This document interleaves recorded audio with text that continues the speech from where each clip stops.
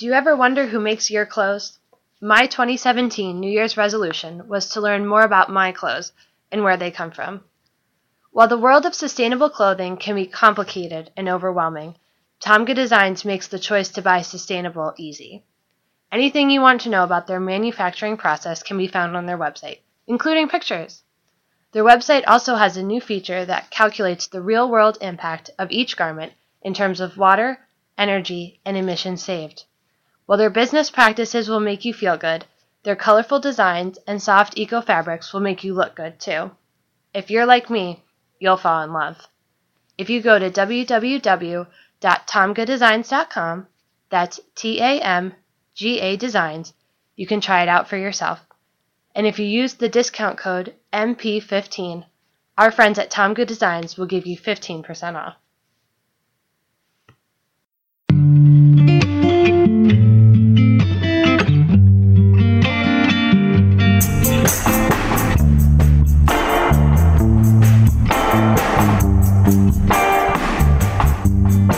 Welcome to the Millennial Politics Podcast.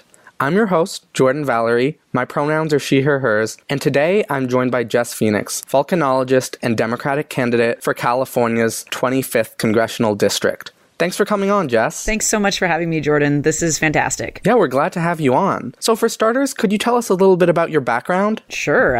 Where to start? I guess the easiest way is to begin with the fact that, it sort of ties into why I'm running. It's that I'm a scientist. I research active volcanoes, and I co-founded, along with my spouse, a nonprofit that does environmental science research and education. And we provide research opportunities to largely women and people of color and students from low-income backgrounds. So politics wasn't on my radar. I was happy being a scientist, but with Trump's election and with these attacks on facts and evidence and the truth, that are coming from all quarters and are impacting all different people and all from all walks of life and all backgrounds, I thought, we need people to stand up for truth and objectivity. And so here I am. Yeah. So could you tell us a little bit about the work you did at the nonprofit? I'm glad you asked. This is the time of year when we send out the first expeditions of our year. And so we have a crew out right now in the Mojave Desert here in California. And I'm a geologist, but we have biologists, hydrologists, atmospheric scientists, and engineers. And we have supervisory scientists who come from academia. They come from the private sector. They come from government jobs. They volunteer their time and they work with students from around California and around the country. We haven't gone international yet, but I'm thinking that's going to happen soon. But these are students who, a lot of them couldn't afford to do a field research program where they'd have to pay for it. So right now we have funding where we can actually cover student expenses if they can get to Los Angeles or Las Vegas. So from there, we're able to cover all of their costs for participating, and we give them opportunities to do hands-on research. So we're trying to create a real blueprint of Earth's environments, starting with the desert. The students get to take part in that work, and it's essential because it's going to help us solve humanitarian issues like deforestation, natural resources projects, making sure that we rehabilitate the land after the natural resources are, finished being used, and then someday for space exploration. So it's a really far-ranging project. The students we take out into the field, college and university-aged students. We have an elementary school program too that works with, right now we are with predominantly Hispanic and Latino students in a school that is a STEAM academy. So they do science, technology, engineering, arts, and math. And we bring scientists into the classroom for these kids, 2nd through 5th graders, and we show them that, yes, they can be scientists. And we do hands-on activities, and we try to give them good science role models so that someday they can, and actually starting now, they can see themselves as scientists and take that with them as they go into the world. So as a scientist, what drove you to run for Congress in particular? Why this seat? It's actually, a lot of it has to do with my opponent. He's a Republican, Steve Knight. He's had the seat for just a couple of years, and he's voted 98% with Trump since Trump took office, and the laundry list is so long. He supported Proposition 8, which some people may remember is an anti-marriage equality piece of legislation in California that was ruled unconstitutional. He voted for the latest GOP tax scam/bill, which actually hurts people directly in our district. He voted to take away health care from 70,000 people in our community. There were so many things, but the real kicker for me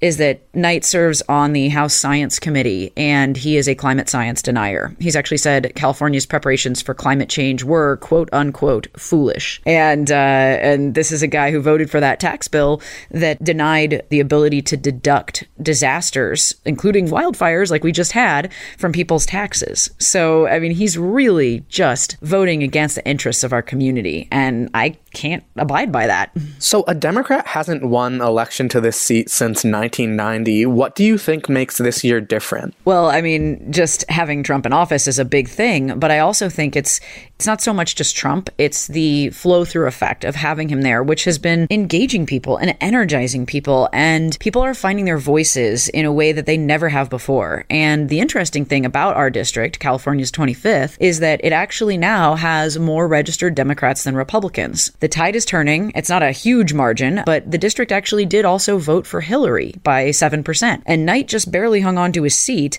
Plus, he's not very good at individual fundraising. He gets most of his money from corporate PACs and from GOP dark money sources. So he is somebody who doesn't have like a huge broad base of popular support. And he's someone, when you point out to people in the community who may not be engaged politically, when I talk to them and I say, did you know he voted to take away healthcare? Did you know he voted this way on the tax bill? They are shocked, a lot of them. And they said, I had no idea. I just voted for him because his name was familiar. So you're one of 7 Democratic candidates in this race. What do you think makes you stand out in this crowd? It's a really good thing that you've asked, because it's funny that it's 7 right now. The number changes. It's every day it seems like there's somebody else filing, but I've been in the race since April. And I think that what really distinguishes me is that, I'm a scientist. I'm a field scientist. So creative problem solving is what I do. And it's, I bring a worldview to the table that is really focused on facts and evidence. And of course, you've got to be collaborative too when you work with people in the scientific world, because, you never know who's going to be able to teach you something. That combined with the fact that I am I'm the most progressive candidate in the race, because I believe that, we need to run our country based on our ideals, and we need to set those ideals up as shining beacons, and then we need to navigate towards them. You should basically be making policies around your ideals. And I think that's what the progressive vision really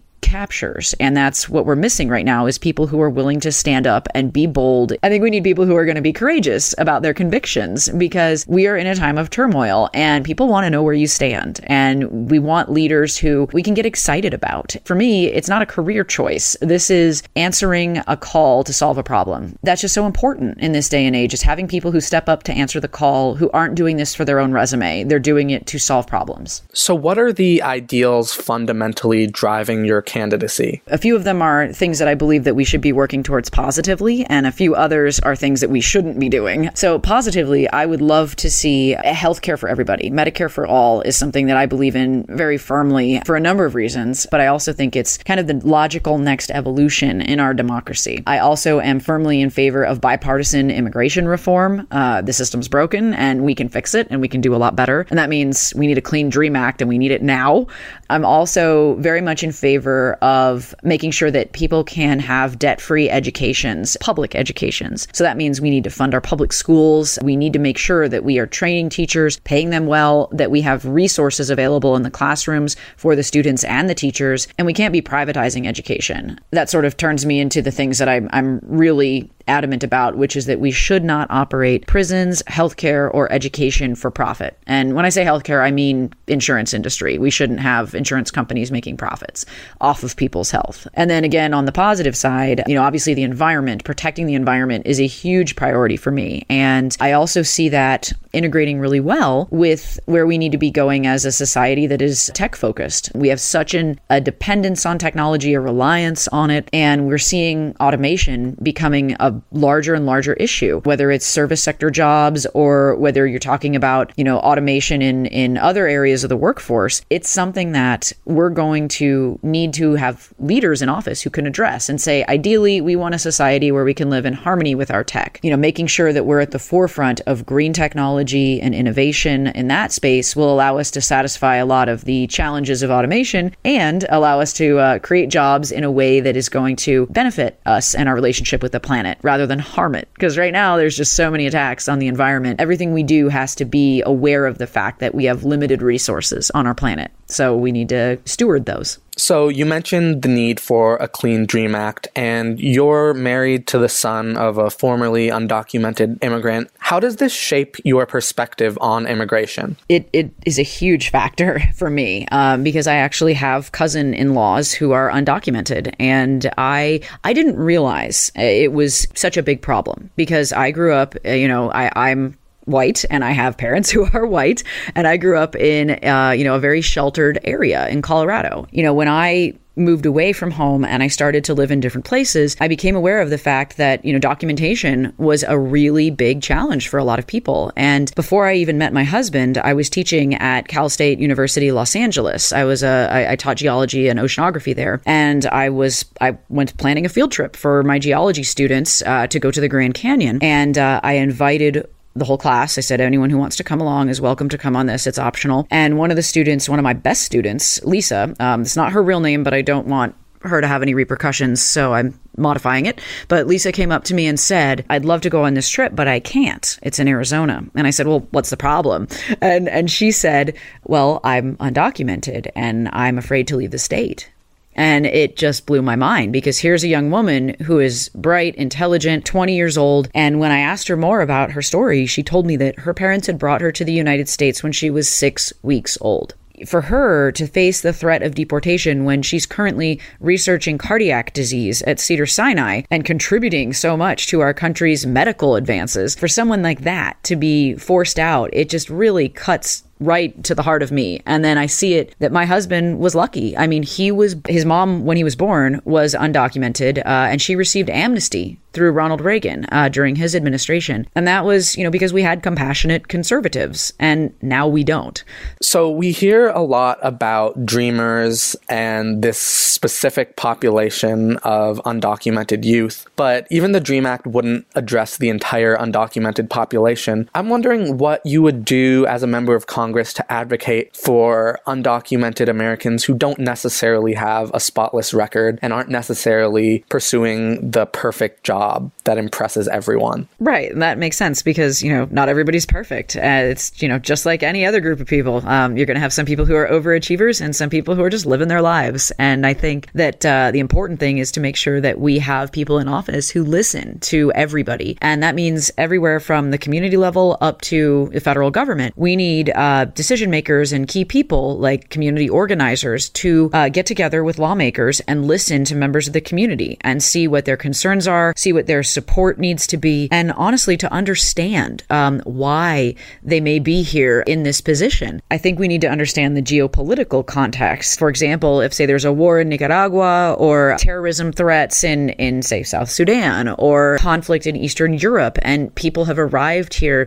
because that's the other thing is undocumented folks here in the U.S. are not just from Latin America. We actually have folks from all over the world who are in this situation. So we need to actually understand and make sure that people are in office making decisions who will balance the human side of things with the need to, have a secure immigration process. So I think it's humanizing and updating the system for the 21st century and for what we have on the ground right now, which is a massive amount of people who are here and they need a path to citizenship. They need to be treated as humans first and foremost. So shifting onto climate change, over the past 2 decades, we have seen conservatives move farther and farther right on the issue. Your current representative, of course, is a climate change denier. But just 15 years ago, Republicans like John McCain and Mitt Romney were talking about the urgency of combating climate change. Now they couldn't care less. Is it possible to win over skeptics? I think it is. And it's something that I have had to deal with a lot, actually, in my career as a scientist and as an educator. And it really starts with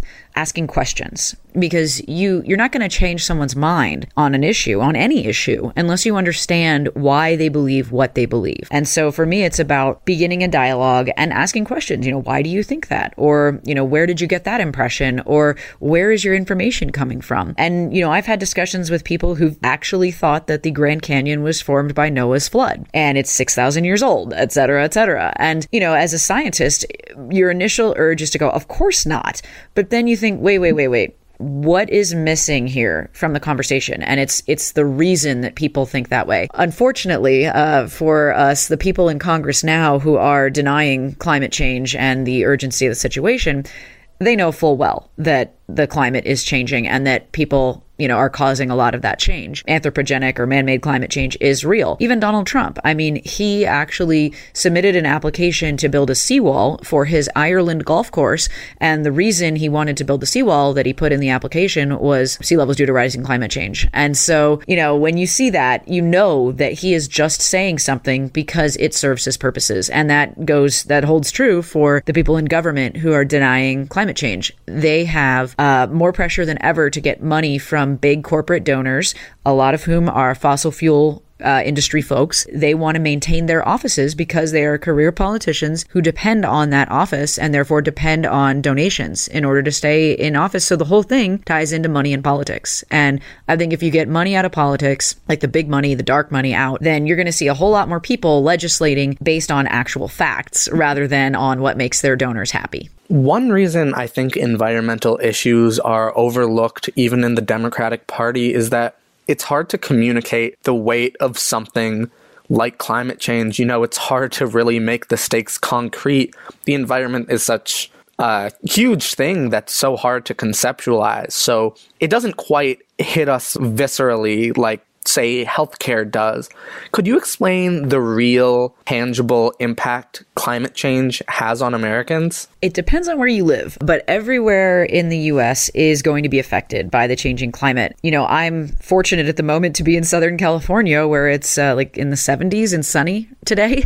But in, a large chunk of the United States right now, they're getting snow dumped on them all the way down to Florida. This is just one more instance where the shifting climate is affecting areas in ways that they weren't prepared for, didn't plan for, are not traditionally known for. And so I think it just depends again on where you are. In California, we're acutely aware of fires being a danger. For us, we have other natural hazards that are associated with fires, like landslides. After a landscape is all charred and burned, there's nothing holding it in place. So if you've got some rain, then you get landslides and mudslides, and that's also bad. But different parts of the country, they're going to see it harder to grow crops. They're going to see the shore moving up closer to where people's houses are. It really is location specific. But I think what really taps into people on a visceral level is when they see how wildlife is impacted by changing climate conditions. One of the most notable images that I saw at the end of 2017, last month, was the image of the starving polar bear that was being shared. A lot of times animals are really good at hiding when they're in distress, and environments as a whole,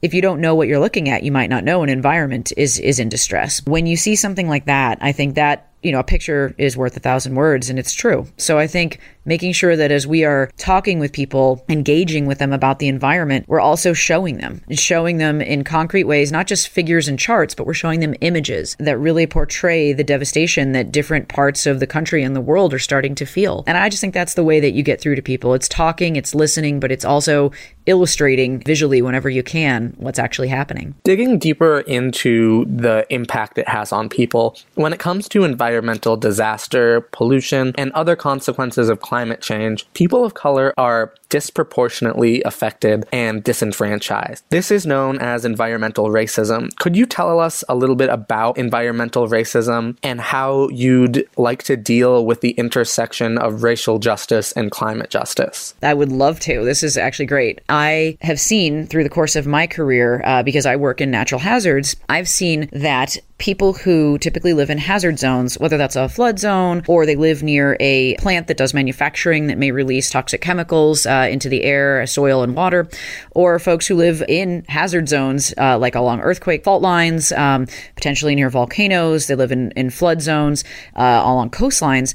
These are people who can't necessarily afford to move. And a lot of the times these areas are available to live in cheaply because they have an undesirable element. There's a big issue with chemicals being released into the air from different manufacturing plants in parts of Los Angeles, just south of downtown LA. But those communities are disproportionately people of color. And that holds true around the world. And I think that what you have to do, again, I don't want to speak for people of color, being that I'm not one, but what I want to do is make sure that those communities have voices to explain their situations and they are heard and listened to. I want to make sure that I can help create those opportunities when possible, but also we need to make sure that our leaders, regardless of their backgrounds, are really tuned into educating all of the different communities in their, the areas that they're responsible for about the different threats they face, if they're environmental threats, and any threats in general, but in particular, we're talking about the environment. So I think it's making sure that people in positions of authority, whether they're elected or appointed, have to be aware of the most pressing issues in their various communities and have to be willing to enact programs that provide education and opportunity for people to learn about these issues. Because if you tell someone, hey, the stream that's running by your house is contaminated, or your water is contaminated from, with fracking chemicals, or, anything like that, or your air that you breathe is now, you have more smog here than they do in the richer neighborhoods, that doesn't go over well. Nobody wants their kids to be raised in an area that is unsafe and wants to live their lives in an area that's unsafe.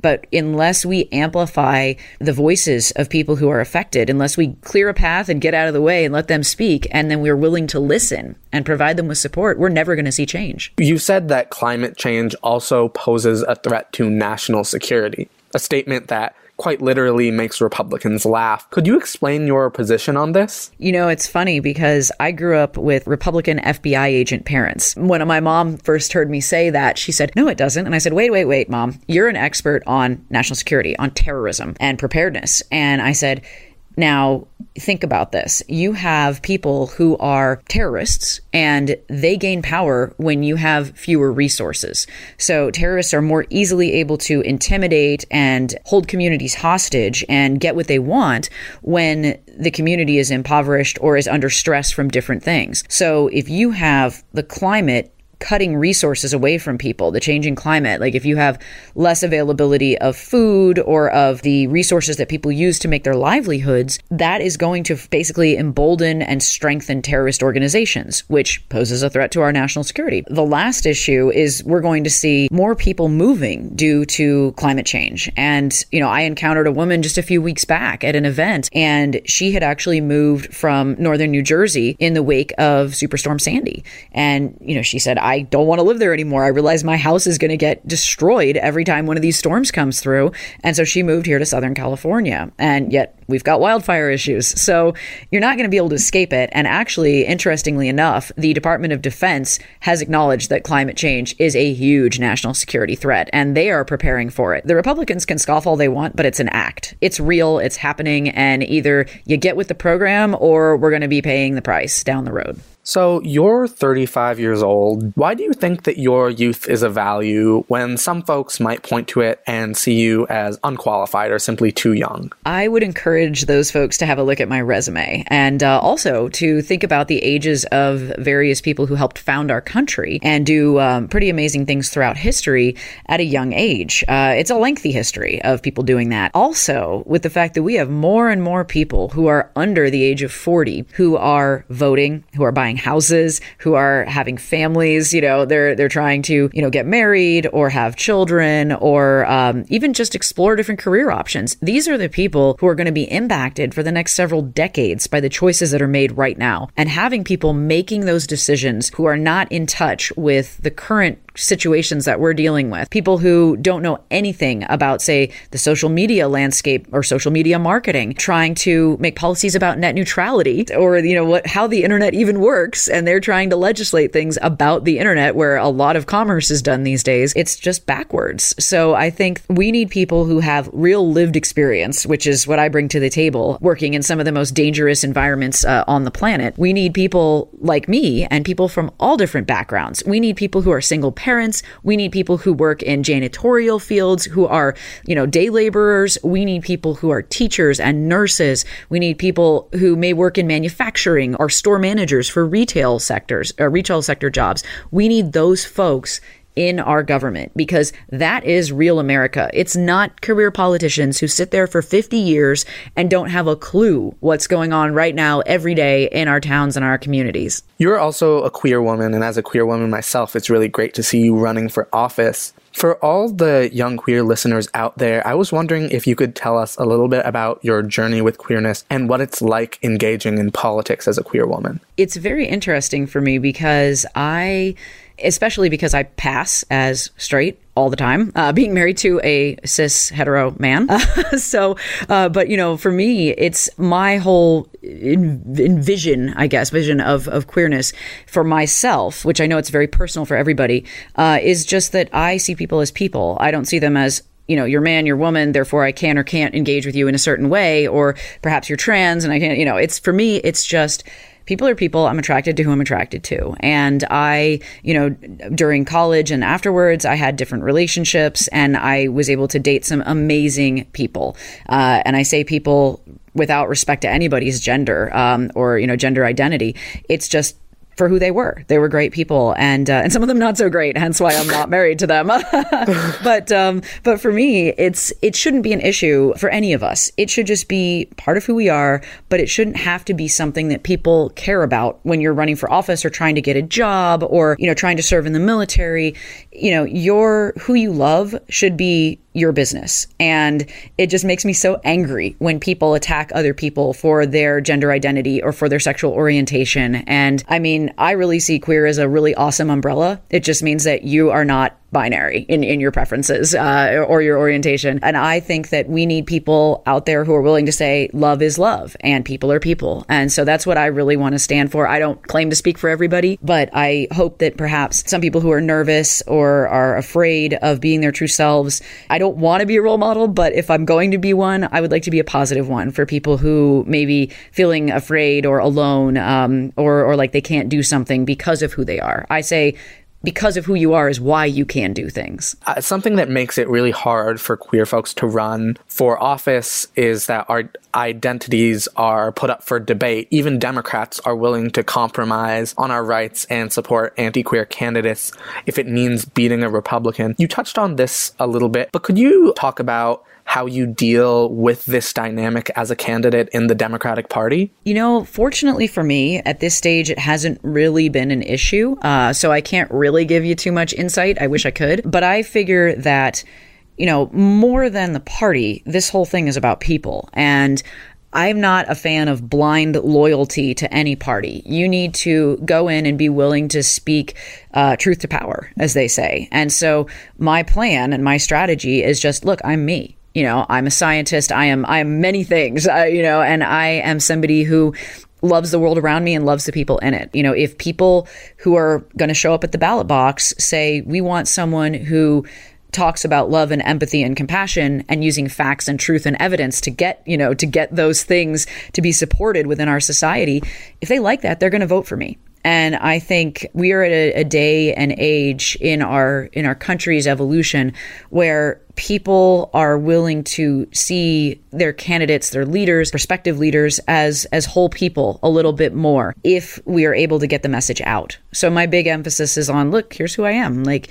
I'm me. I believe in certain things and I don't believe in others. And if you like it, great. Mm-hmm. So lastly, how can folks get involved in your campaign and where can they find you online? So there are a lot of different ways that people can engage. Even if you don't live anywhere near Southern California, you can actually go on my website. So the website's easy. I'll start with that. It's jess2018.com. So jess2018.com. If you just type in /volunteer, you can actually volunteer. There's a link to it on the page, but if you want to go directly there, jess2018.com/volunteer. Of course, on there, it's got all sorts of different information about me and about, my family and about why I'm running and what my positions are on some of the key issues. And then if you want to keep up with me on Twitter, I'm very vocal on Twitter. It's JessPhoenix2018. And then Facebook is facebook.com/JessPHX. And then I'm also on Instagram, but the campaign one it's pretty okay. It's not super, super thrilling. The Instagram game gets like a solid B+, but it's Jess Phoenix 2018. I do have a personal one. People can follow it if they really want. It's just sort of random science stuff and my pets, but that's Volcano Jess Official. They're welcome to do that too. Okay, great. Well, fortunately, I think this interview was more than B+. It's really great, of course, to see a millennial running for office. Thank you so much for coming on. Thank you, Jordan. It's been a pleasure being here with you, and I just appreciate appreciate so much everything you're doing because we need more people getting the word out like what you're up to. So keep it up. Thank you. I appreciate that. Again, I'm Jordan Valerie, editor-in-chief of Millennial Politics. You can find me on Twitter and Medium at Jordan Val Allen. Make sure to follow Millennial Politics on social media, subscribe to our newsletter, and check out our merch at millennialpolitics.co, and stay tuned for the next episode of our podcast. Thanks for listening.